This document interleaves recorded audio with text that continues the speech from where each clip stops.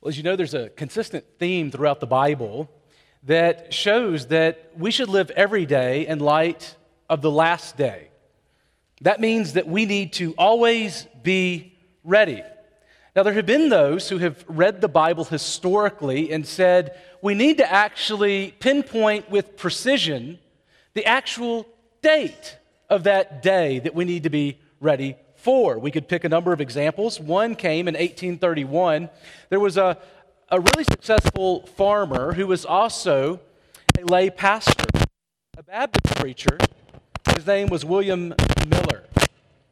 He began preaching that Jesus would return and that it would come no later than March 21st, 1844. And we find that over 100,000 people actually followed him in believing in and trusting this date. Well, that day came and went. It was very uneventful. And so he went back and he began to recalculate his numbers according to the scriptures. And he said, you know what? I think I got something off. It looks like what I meant to say was October 22nd, 1844. And that day came and it passed. It became known to all of his followers as the Great Disappointment. They had all these expectations that Jesus was going to come back. Some of them sold all of their things. Some of them quit going to work in preparation for this day. I mean, this day means that the world doesn't matter anymore. It's passing away. There was one man, Henry Emmons, who was a follower. He said, I waited all Tuesday, and dear Jesus did not come. I lay prostrate for 2 days without any pain, sick with disappointment. Now, maybe you're like one of these followers. You are sick over the fact that you think that Jesus should have come back by now. Surely he should have come back by now. Maybe you feel like Jesus is watching a different news station than you are, having a different experience in creation than you are. Anybody feel like sometimes there's been a day where you felt like, are you sure you're not late, Jesus? Anybody? It's just me. It's okay. I have that experience often. It just feels like this life is so long. Well, today we'll see that Peter, like Jesus, says that the most important thing to remember about this last day is not the exact date, but that you be ready, that you're ready when that day does come. Now, we're back in our Remember This series this morning in 2 Peter. You'll remember that Peter has been anticipating his death, and he penned this letter to his and future generations because he wants to warn them of these false teachers who have come claiming one of two things. One, that Jesus is not coming back, and therefore, second, that it doesn't matter how you live morally. You can kind of live how you want. Well, it's been about 20 years since Christ has died at the time of the writing of this letter, I think. That is a long time to wait if you were anticipating the return of Jesus sooner than later. And false teachers, they capitalized on that longing in the human heart of Christians as they awaited Christ's return. Peter responds to both of their lies. He says, first, that those who love the morally excellent Christ will seek to grow in Christian virtue more and more until Jesus returns. That's what a true Christian looks like. And second, he says the day of the Lord, or the day of Christ, it's coming. It's coming. And on that day, the old heavens and the old earth will pass away, giving way to a new heavens and a new earth, free from the corruption of this broken world that is full of sin. That day's coming. All things will be made new on that day. Now, that day is going to be the best day ever for those who are following Jesus. But for those who are following the way of the false teachers, they face the eternal fire of God's judgment. That's what 2 Peter says to us. Well, last week we saw that Peter had identified these false teachers as scoffers who were mockingly asking a couple of questions. He addressed the first question last week in verses 1 to 7. Where is the promise of his coming? If you want to know about that, you can go and listen to last week's sermon. But this week he moves on to a second question in verses 8 to 10. Now, he doesn't have it listed here. You kind of have to reconstruct it, but I believe that the false teachers were mockingly asking something like this. Didn't Jesus say he was coming back soon? Like really soon. So why is he taking so long? Why is he so slow in coming back? What's with the delay?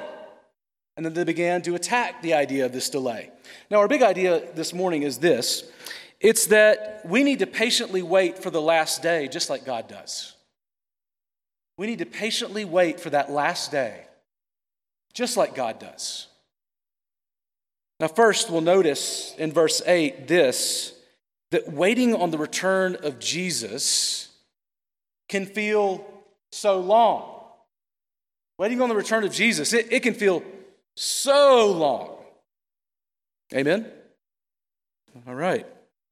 Now, the but that begins verse 8 moves us from the scoffers, who you'll remember in verse 5, they overlooked the fact, Peter highlights, they overlooked the fact that proved that our God has intervened in the heavens and earth in the past, changing them decisively, and then he'll do it again in the future. What we find here, though, is you'll take note in verse 8 that he says to these beloved Christians, I don't want you to overlook this fact. They overlooked that fact. I don't want you to overlook this fact. In verse 8, he says this, look at verse 8, but do not overlook this one fact, beloved, that with the Lord, one day is as 1,000 years, and 1,000 years is one day. Now, many have understood Peter in this verse to be pointing to Psalm 90, verse 4 in some way, where Moses is praying. And as Moses prays, he says, for 1,000 years in your sight, God, are but as yesterday when it is past, and as a watch in the night. Now, some Jews and early Christians actually have taken that verse very literally to mean that 1,000 human years equals one day to God. It's like kind of a math formula. And they proceeded to use this for a type of standard of measurement to decode the Bible to discover greater clarity about the date of the last day.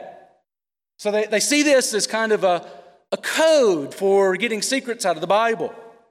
They expected history to follow a 7-day pattern like creation with the literal 1,000th day of the Lord on the last day.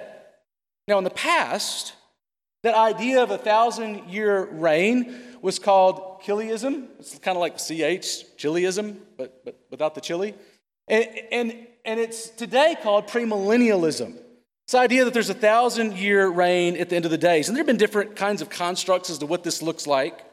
Now, you don't need, though, I don't think Psalm 90 or 2 Peter 3 to get to a premillennial view. You don't need that to see that there might be a 1,000-year literal reign on earth. In fact, if you look to Revelation 21-6, there is a discussion about a 1,000-year reign, and that's a good place to wrestle with that possibility. But I say this because I don't think that this is the point of Psalm 90 or 2 Peter 3. You notice that Moses says 1,000 years are as yesterday, as a watch in the night. And Peter says in his verse, in verse 8, with the Lord, one day is as 1,000 years. Now, I think saying something is as something is actually important. Notice they don't say that 1,000 years is a day. Now, if my son John, just by word of illustration, were to come to me and say, Dad, I am as hungry as a horse today, I would not sort of be taken back and say, John, you're not a horse. And that's not what he would be trying to communicate to me, right? He's saying there is a small aspect of this horse, by way of analogy, that is like me. And so what I want to understand is, what aspect is that? Well, it's his appetite. Now, is he literally as hungry as a horse? Well, maybe, but I don't think so. Horses eat lots of food, lots more than humans. Sometimes John does. But the point is that he's saying, I'm just trying to express how hungry I am. And in the same way, I believe that there's an analogy that's going on here. So what is the one fact that Peter does not want Christians to overlook when he's talking about the last day? Well, he's comparing the Lord's perspective of time with human perspective. Do you see it? It's just longer for us than it is for him. Both Moses and Peter really are comparing the eternality of God with the temporality of humanity. God is eternal, we are not. Now, with respect to time, our lives may feel so long, but they are but a vapor compared to the ocean-like nature of our everlasting God, who is the Ancient of Days. It is just vastly different. The experience of the Eternal One and the experience of us, who are but a vapor. Now, I know that when we start thinking about time, there are some engineers in this room who get super excited, like God's perspective on time. You ever had a conversation with an engineer about this? Like, this is awesome. Let's talk about quantum mechanics and thermodynamics and how they impact our perception of time, which may be an illusion. We're not going to do that today.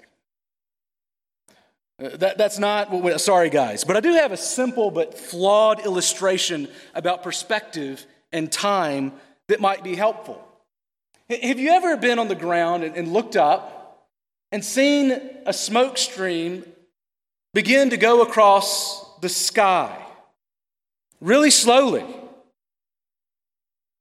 And when you're doing that, you know that what is behind that is actually some kind of jet, right? You know, if it's going this way, not that way. And as you're seeing that jet, what you know what's happening is that it's probably like 6 to 7 miles away. It seems so slow. But did you know that if that were, say, like an F-16 jet, that those jets travel at 1,500 miles per hour? Now, from your perspective on Earth, it's like so slow, almost like an Etch-a-Sketch. But imagine that jet were to drop to 6 to 7 feet away. Would that seem slow? That'd melt your face off. And it's in some ways the same way with God. He has a different perspective or vantage point. In fact, the Bible is often speaking about who God is and the fact that He sits enthroned above what? The heavens. In other words, all of creation.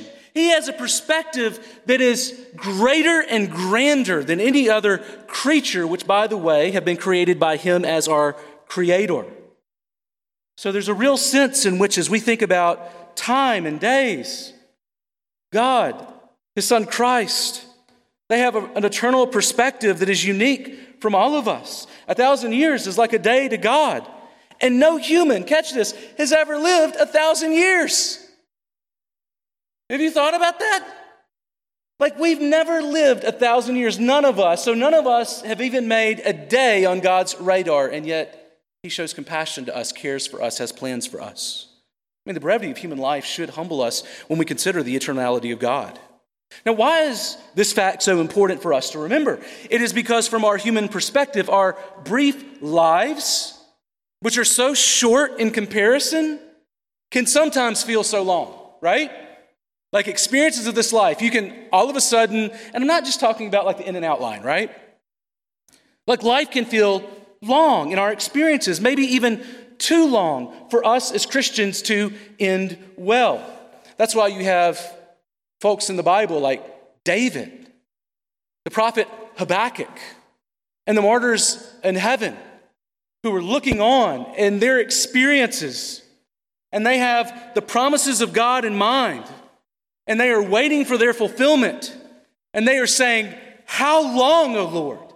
How long till the promises are fulfilled? How long do we have to wait till you do what you said you're going to do?"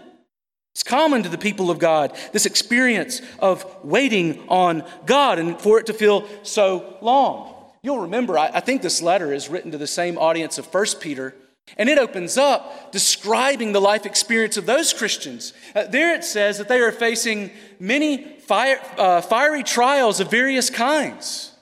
They are suffering for their faith. And you know that suffering can make life feel very long. Time slows down. It feels like you'll never get to the end of it. And I'm sure that caused them to sense that Jesus was taking too long to return. Has anyone ever here felt that way? Suffering makes your days seem longer than 24 hours. Chronic pain, a terminal illness, watching someone that you love die slowly, a strained marriage, unending busyness that you can't get out of, friends who abandon you, the repetitive cycle of addiction, loneliness, unmet desires, the bombardment of hopeless news stories through so many social media outlets. And let's not forget the ever-present battle with flesh and sin. It can just make life feel long and full of trouble. Our brief lives, they can feel so long, and we can begin to forget God when we think God has forgotten us in those troubles. You can begin to sense that God's not coming, that the change that He's promised isn't going to happen, that there have been promises made that will not be fulfilled. And we can see each day as a disappointment or failure of God rather than seeing His merciful sovereign hand at work. Some of us, though we don't have a date on our calendar when we think that Jesus is supposed to come back, we still can say it feels like Jesus is late.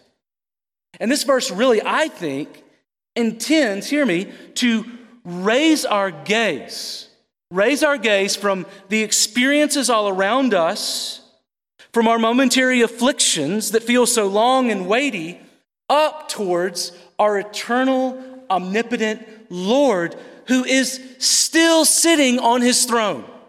He's still there. He's never moved. That's where He's always been. That's where He always will be.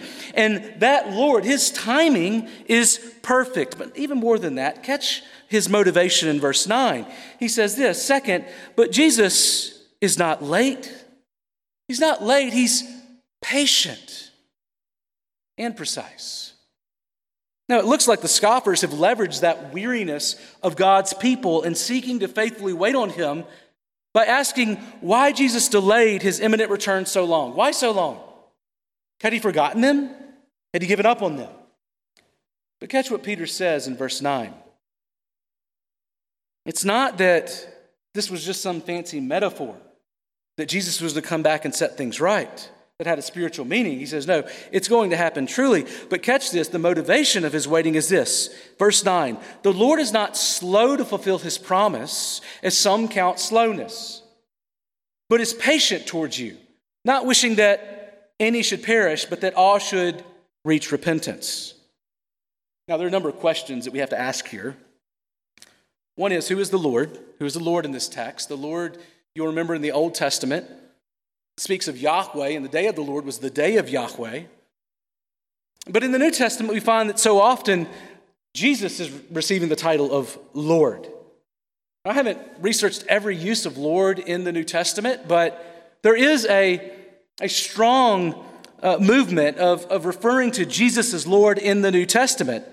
In fact, the New Testament normally speaks of Jesus as Lord, and so does 2 Peter. You'll remember in verse 1:8, just before, verse 1:11, 1:14, 1:16, and 2:20, he refers to Jesus as Lord. And he just spoke of the commandment of our Lord and Savior through your apostle, speaking of Jesus in 3:2. So it seems like this verse is speaking about the day of the Lord who is Christ. And then second, the New Testament regularly speaks of the day of Christ as the day where the promises concerning that day of the Lord in the Old Testament are being fulfilled. Romans 2:16 uses this way. That's where Paul says God judges the secrets of men by Christ Jesus on the coming day. And then in Philippians 1:6, he calls it the day of Jesus and the day of Christ in 1:10 and 2:16. The reason I say this is I'm not saying that the Lord can't speak of God the Father. I'm not saying that it's okay to think that it's not okay to think this is God the Father here. But I do believe that we should understand that the day of Jesus Christ and the day of the Lord seem to be one day. Because third, we shouldn't try to act as though the Father is going to do something different on the day of the Lord than His Son is going to do on His day, as though they have two different wills. See, the Trinity is unified in their purposes. It's not as though Jesus is God's merciful personality who does good things, and Yahweh is sort of like the guy who comes and breaks ankles or something. No, it's one God who exercises justice and mercy, and He does this through His King, His Son. But who are the some in verse 9 who claim that the Lord is slow? It could be some Christians asking why the Lord is so slow to return. But I think it's more likely in context that he is speaking about those scoffers who mockingly claim Jesus is slow in returning. See, the scoffers were really taking advantage of these Christians who were growing impatient for the second coming. They wielded the human sense of Jesus taking so long as a weapon to cast doubt on his return at all. But what promise is it that he needs to fulfill? What is the promise that's spoken of here? Well, I think he's pointing back to verse 4. If you look up at verse 4, you'll notice that he's speaking of the return of Jesus on the day of the Lord, the parousia. So God, he is not slow, but he is patient and precise. That's what Peter wants us to know. Peter says the Lord is not slow to fulfill his promises. Some count slowness. Now, I love Peter's profound reason for the Lord's timing. Don't miss this. Did you see what he says? He is patient towards you. God is patient towards his people. I was going through this text this week with another brother, and he said, and there have been so many yous since then, haven't there? And isn't that true? Those who have put their faith in Christ, if that is you, you are one of those yous to whom Peter is saying, and God is patient towards you too. God is patient towards us. His slowness, that sense of slowness that we have, is actually not slow, but it is God being patient. And what for? Well, he's not wishing that any should perish, but that all should reach repentance. Now, that word for perish is the word that speaks elsewhere of the eternal judgment, the final judgment that faces those who do not repent and turn to faith in Christ. But some have used this text to debate whether God is sovereign, whether he has power over who comes to faith or not. Can a man lose his salvation? They ask those kinds of questions here. I do believe that God is sovereign over salvation. I believe that he is sovereign over who comes to him. I also believe that God tells us that he has people who we must put our faith in him to receive salvation. See, God does have a desire, though, in the Scriptures that is not always carried out, spoken of as being carried out. So I do think that when we think about the will of God, we do need to recognize that there are two ways that it's spoken of in the Bible. There's a will of decree, which is always done. But there's also a will of desire that's not always done. Just an example of this would be the Ten Commandments, right? I mean, he gives the Ten Commandments. This is how I want you to live Israel. Israel can't even, Moses can't make it down the mountain before they've already disobeyed all of them. He wanted them to obey. They could not obey. There are greater purposes for the law. So God has a will of decree and a will of desire. His decrees are always done, but there are times where this will of desire, they don't come to fruition. But I don't think that's what Peter's really highlighting here. See, Christians are in view. Notice he's speaking of his patience towards you, believers, toward those who are the children of God. His patience is towards his people. God does something similarly when he warns Israel in Ezekiel 33:11. He says, as surely as I live, declares the sovereign Lord, I take no pleasure in the death of the wicked, but rather that they turn from their ways and live. Turn back from your ways, for why will you die, O house of Israel?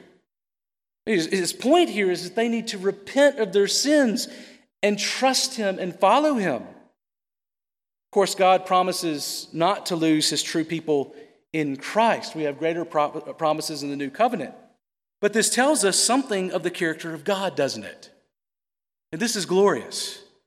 He's not a trigger-happy God who is looking to bring judgment above all else. There is a real sense in which he desires repentance and life for his people. Similarly, in Christ, we become children of God, and his discipline for us, we are told in Hebrews, is not to destroy us, but to lead us to eternal life. He wants better things for us. God is patient towards you. He's patient towards us. In fact, his timing is for our ultimate good, that none of us should perish. Now, God is often described in the Old Testament as patient. And there's a word that's used that's really interesting. It's a word that means long of nose. And it comes from this idea. I still remember my Hebrew prof, Peter Gentry, explaining that it comes from this idea, they think, where people would get red in the face when they were angry. And so if you were long of nose, it meant it took really a long time for the tip of your nose to get red such that you receive the fullness of your anger and then act it out, right? So a God who is patient, it means that he is slow to anger. He's not a God that just responds because he's angry, that he's angry with you or with others. He is a patient God. Here's the irony. In this text, while the false teachers are mocking the slowness of Jesus' return as a negative thing, Peter sees it as an outworking of the patience of God. He does not charge God with tardiness, but he praises God for his patience. God's timing is not lateness or slowness or absence or forgetfulness or abandonment. Maybe you felt those things when God has not acted in the way that you thought he should or in the timing that you thought he should. But his timing is always driven by patience and precision with his good plans for his people. Now, there is a coming day, and it will be neither too early nor too late. But until that day, we trust that our God is patient in doing good for his people. Now, I know that many of us can't wait for Jesus to get back. We see what the Bible says about the day that's coming. And we know that the pictures are small and incomplete, but boy, they are glorious. And they just set us to dreaming about what the world is going to be like that is to come. But I know there are others who are like, I could kind of wait on that day.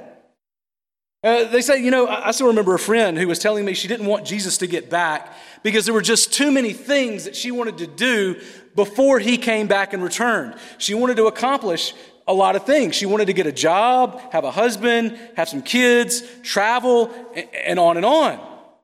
And maybe that's you. If that's you, be reminded the world that is to come is a world where we get to live in the same breathing space as our eternal, patient, triune God, and a creation whose beauty is unencumbered by the corruption that sin brought in, with an eternal family where tears and fears are wiped away forever and replaced by an eternal, unadulterated, ever-increasing love and joy in his presence. I don't want to delay that. As wonderful and majestic as this life is, we are promised it is the basement, not the ceiling. It is the ceiling, the basement, not the ceiling. I got that right. It only gets better. That's what we are promised. But there is a sense in which, if we really understand that, then we're able to live in this life and understand it as having more meaning and beauty than we did before. In other words, if we really understand the last day and how it's connected to every day, it means that every day no longer is full of vanity, but meaning forevermore. Full of beauty that lasts not just now, but forevermore in increasing measure. Now, here's a couple of ways to think about this reality that Peter wants to awaken us to. The reality that Jesus is coming back, and he's only waiting because of patience. For one, the brevity of life means our sufferings are momentary. Did you get that? Like, you'll have great days. You're like, Lord, I'd be okay if you waited a bit. And then you'll have bad days. And on those bad days, you are reminded of the day of the Lord, that whatever this is that feels like it's never going to end is going to come to an end. And it's going to end well for me because I am in Christ and because of the promises that he has made to me. See, our sufferings in this life, they can feel so long, like they're never going to end. And in those moments, there is also a spiritual element. Satan says your suffering will never end in those moments, but it's in those moments that we need to hear the voice of Jesus. And Jesus says, I'm coming back for you. You feel like you're alone. You feel like this is never going to stop, like life will never be better. And Jesus says, it only gets better once I come back.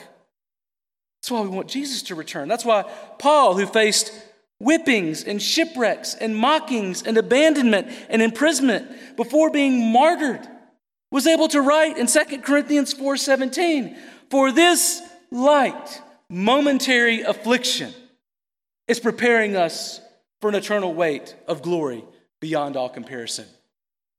If you were to stop at light and momentary affliction, hold on, mockings, shipwrecks, whippings, abandonment, imprisonment, light and momentary. It sounds heavy, hard, and long when you read it. So how can he say light and momentary? How can he say brief?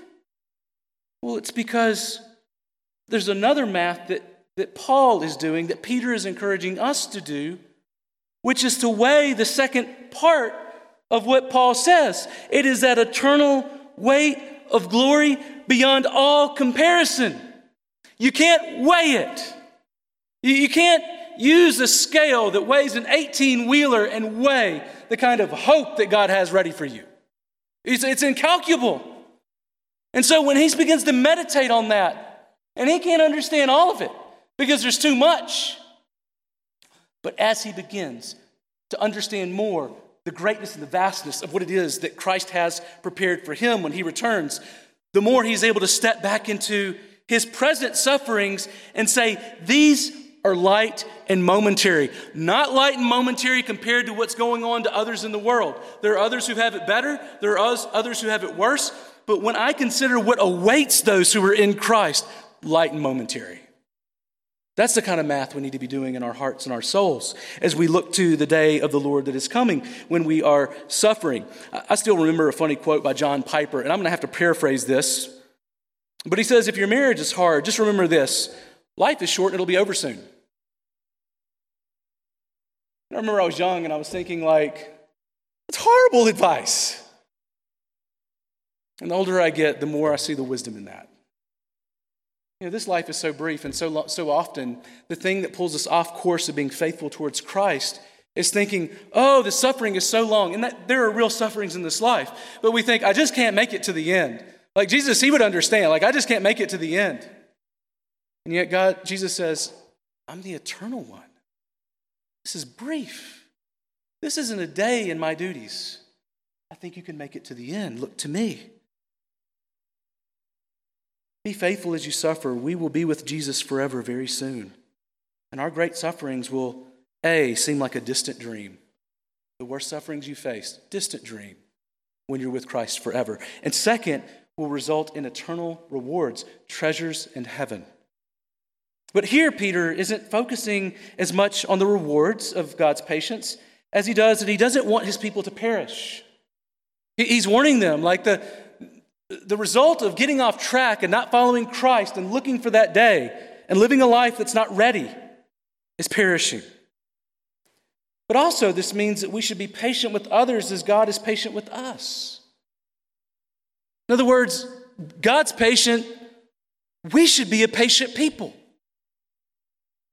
As a church, Trinity Bible Church, we want to be a forbearing people. Don't you want people to forbear with you? Man, I so want people to forbear with me. I struggle to forbear with others. But I love for people to be super patient with me. I long for it. And consider how much God forbears without acting. The fact that he looks down on the earth in Genesis chapter 6, and the thoughts of all of humanity is only sinful all day long. Constant rebellion. How much forbearance? How much forbearance today for those who even claim his name, who are struggling to make it to the end. Patient with us in our sins and our fragility and our weakness. We should be forbearing with one another as God is forbearing with us. He patiently endures sinners. Sometimes he disciplines, but how much more does he endure patiently if we know the character of God? How do you know when you forbear with others? Well, let me just give you some quick check items to think about as you think about forbearance. One is, have you considered your own sin? Are you the best person to speak into someone's life? Is it a theme or a special event in someone's life? In other words, is it out of the ordinary? Or is it something that is continuously happening and causing harm to them and others? If it's just a unique thing, give them some patience. If there are unique circumstances, show patience. Or are there unique factors that should be taken into account in this event? How much damage does it cause to this person or others? Is it clearly a biblical sin, or does it just annoy you? Do I see the speck in this person's eye better than I see my own log? Am I looking to myself? Can I forbear it, or will it cause me to become more of a sinner because I can't hold it in? Am I short of nose, or am I long of nose like God? Do I want to hear from and help the person, or simply make myself feel better? Let us be patient with one another as we wait, not being quick to anger with one another, but loving one another as Christ loves us. I'm not saying that we don't need to rebuke at times or correct, but we need to constantly be asking, should we forbear? But most importantly, third, don't get caught sleeping on Jesus' return. Don't get caught sleeping on Jesus' return. Of all people, Peter knew, along with the disciples, what it was like to have Jesus tell you to stay awake and yet still fall asleep, as the disciples did the night of Jesus' betrayal in Matthew 26. But notice here how Peter tells them to be ready for the day of the Lord in verse 10. Here's what he says. But the day of the Lord will come like a thief, and then the heavens will pass away with a roar, and the heavenly bodies will be burned up and dissolved, and the earth and the works that are done on it will be exposed. Now he says here that coming of the day of the Lord, people say it's slow, but when it hits, it's going to hit like a thief. What does he mean? Well, he's apparently quoting from something Jesus himself said in Matthew chapter 24. You'll remember that in verses 42 to 44, he says, "Therefore stay awake, for you do not know on what day our Lord is coming.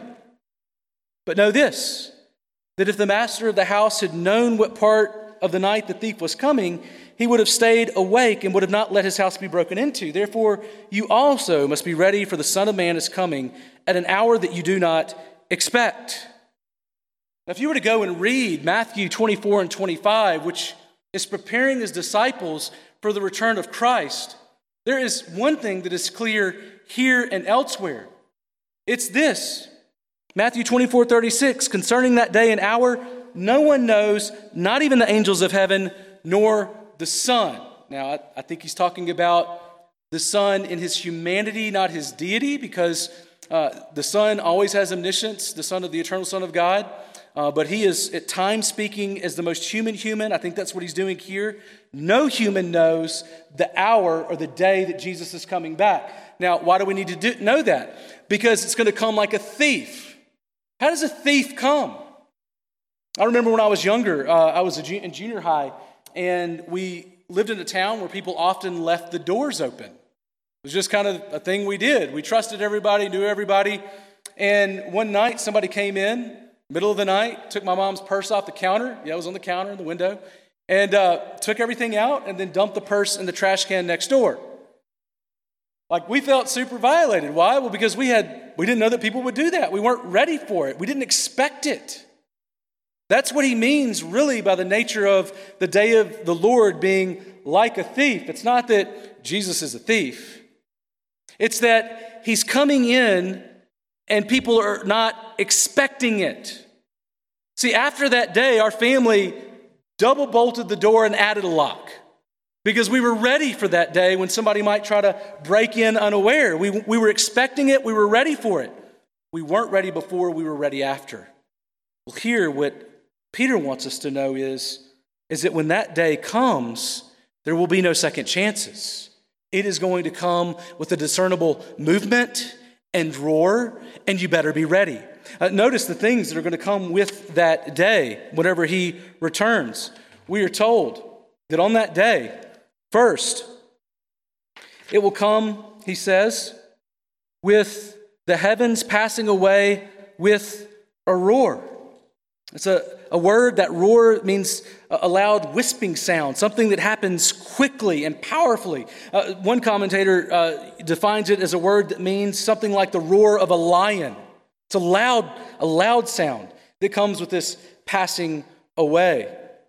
That word for passing away is interesting as well. It's a word that in other places points to the passing away of this world for the next. But notice second, Peter's main point is the same as Jesus's in Matthew 24:4. He wants us to know that this day, we need to be ready for it because it will come so quickly whenever everything does pass away. Third, this description is a little tougher This last description, the second description says, and the heavenly bodies will be burned up and dissolved. We saw that last week. Fire is going to consume them and usher in a new heavens and a new earth. And then third, the description says the works that are done on it are being exposed. Now, there is some trouble with this word exposed, but I think that it has the strongest history to say that it is a word for exposed or being found. I take it more likely that humanity will be exposed before God in the judgment. Matthew 26:40 uses the same word for being found or exposed, where Jesus found the disciples sleeping when he told them to stay awake on the night of his betrayal. Matthew 24:46 uses the same word for exposed or found immediately after telling Christians to be ready for the thief-like coming of the day of the Son of Man. Before saying in Matthew 24:46 this, "Blessed is that servant whom his master will find so doing when he comes." Doing what? Being faithful. Faithful and ready for the return of Jesus Christ. So what does Jesus say they are doing? They are faithful, they are wise, they are waiting on their master's return, and they receive what? A reward. They are set over all of his possessions. A future that we cannot imagine. Now the wicked servant says, "My master is delayed," and begins to beat his fellow servants and eat, drink, and be merry like the scoffers of Peter's day are doing. But Jesus says in Matthew 24:51, one of the more horrific images in all of the Bible, this is what he says about those who are not waiting but are living it up in sin. They'll be even worse off than those in Noah's day. He says, "And I will cut him into pieces and put him with the hypocrites in the place where there will be weeping and gnashing of teeth." And this really is terrifying, a terrifying image of God's judgment on the last day for those who are not ready, for those who perish. So if you're here this morning and you're not a Christian, we take no delight in the images of God's judgment being met out. We actually believe that we all deserve it. It's only because of Jesus that we know that this is not our end, that we have a good end that awaits us when Jesus returns. But hear this, God is patient. He's patient. But he will come with a roar, and you need to be ready. Ready means repenting, turning from living for whatever you're living for right now that's not Christ, and making Jesus the King of your life, the Lord of your life, living for him, obeying him, reading his word, and seeking to be submissive to whoever or whatever it is that Jesus calls you to. You need to confess your sins today. Confess and believe that Jesus Christ died on the cross for you, for your sins, to make you right with God, so that you get to enter into a life of turning from this world more and more towards faith in Christ until Jesus comes for you on that last day. Let me encourage you, don't leave this building without putting your faith in Christ so that you might live with him in peace forever, so that Matthew 24:51 is not your future. Instead, your future is to live with Christ in peace and in joy, free of pain, suffering, death, and this weeping and gnashing of teeth that's promised those who do not put their faith in Christ. Don't leave without doing that today. Let's pray.